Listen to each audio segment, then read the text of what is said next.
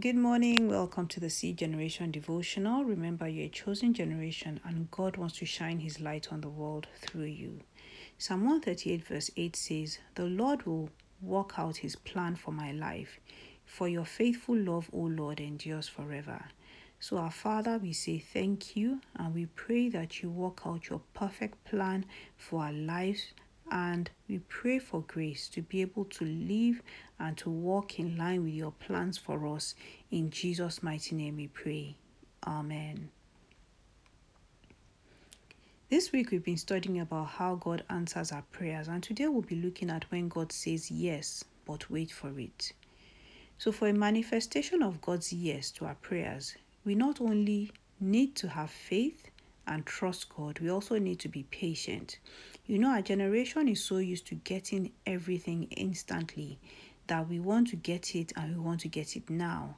And whenever we have to wait for anything, we get frustrated, we lose hope, forgetting that patience is a virtue and a fruit of the Holy Spirit. So we must learn to wait on God patiently. God is never too early and neither is He ever too late, but His timing in response to our prayers is always on point. David was a man who learned to patiently wait on God for the fulfillment of God's promises over his life. When David was anointed by Samuel as king over Israel, he was just a young boy. We know this because the next chapter, right after Samuel anointed David as king, he had the encounter with Goliath. And in that chapter, David was referred to as a youth. So he was probably a teenager when Samuel anointed him as king.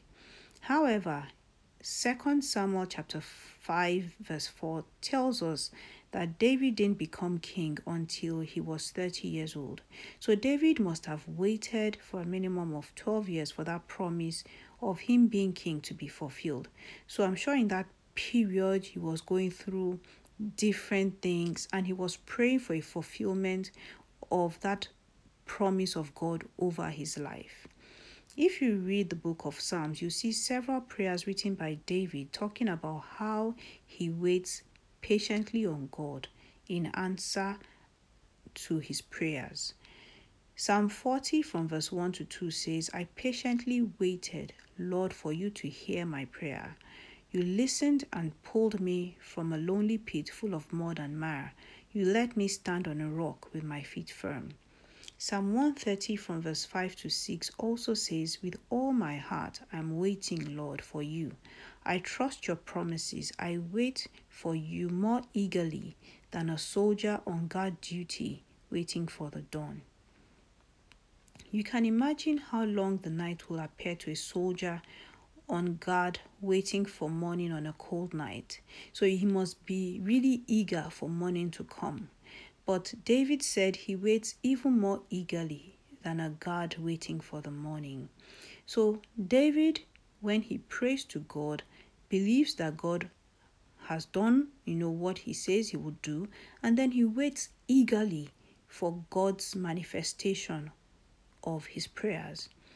And God is not a mean God.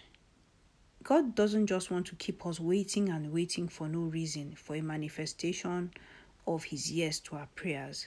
When God says wait, it's because there's something that he wants to do in our lives.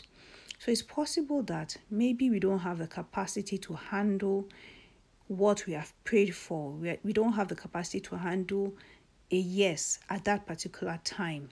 And God wants to build that capacity in us first, and that's why we have to wait. For instance, if a 15-year-old tells his dad that he wants a car, his dad may not say no, but he may say, "Wait till you're 18, which means, yes, I'm going to buy you the car, but you're not ready for it yet, and you have to wait for a bit." So during that waiting period, we're not meant to just do nothing and just sit around twiddling our thumbs, and neither are we meant to go to sleep. So in the case of the 15-year-old, he would have to, during that period, probably go to driving school so that he can learn how to drive. He'll probably have to get a driver's license and, just do the things he needs to do in preparation of when he turns 18 so that he can get the car and be able to drive it as his father has promised him. So David said he waits on God like a soldier on guard duty. Another translation says like a watchman on duty. What does a watchman do? He's alert throughout the night, watching and waiting. And that's what we should also be doing when we are waiting to receive the manifestation of the yes from God in answer to our prayers. So, what are the things that we must do? We must continue to pray and seek after God. We must not relent in prayers. It's not time for us to go to sleep while we are waiting for the manifestation of the yes. We must continue to pray. We must continue to trust God. We must continue to seek Him with all our heart. We must also constantly examine ourselves to check if there's any sin in our lives that we need to repent from, or any character flaws that God wants us to, work on, so that we can build our character as we wait for the manifestation of the yes. Are there skills that we need to develop? There's so many things that we may need to do during that period to prepare ourselves to receive the manifestation of the yes. So as we spend our time praying and seeking God, God opens our eyes to the areas that we need to work on and build ourselves upon in anticipation of the manifestation of the yes to our prayers. So I hope you've learned something today. And if you have any questions or comments, please send a DM to C Generation Devotional on Instagram. God bless you. Have a wonderful day.